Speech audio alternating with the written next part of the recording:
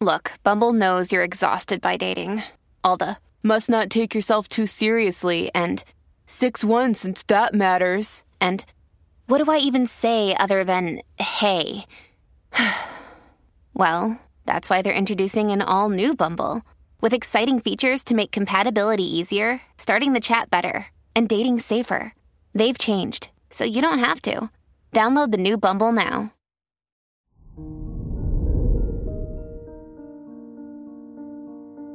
Hello there, Sagittarius, and welcome to your horoscope for today, Tuesday, August 15th, 2023. As your chart ruler, Jupiter, squares the Sun-Moon-Venus conjunction in your 5th and 8th houses, you may feel the need to break away from old patterns. Consider what you used to prioritize, and if those commitments allow you to branch out. You need freedom to explore new possibilities, so it's up to you to grant yourself that. Your work and money.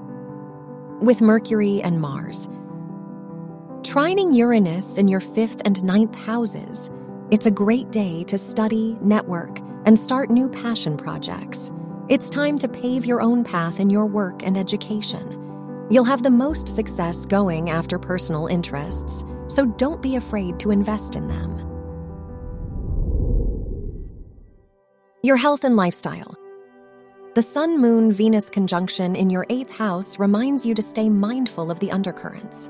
Consciously or not, what people and circumstances influence you the most on a day-to-day basis? It's time to be more intentional with how you spend your energy and make healthy adjustments accordingly. Your love and dating.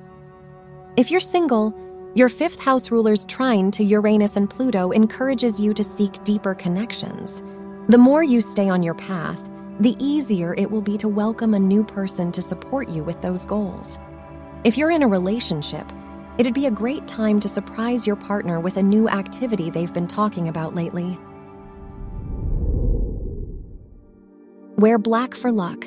Your lucky numbers are 2, 14, 31, and 46.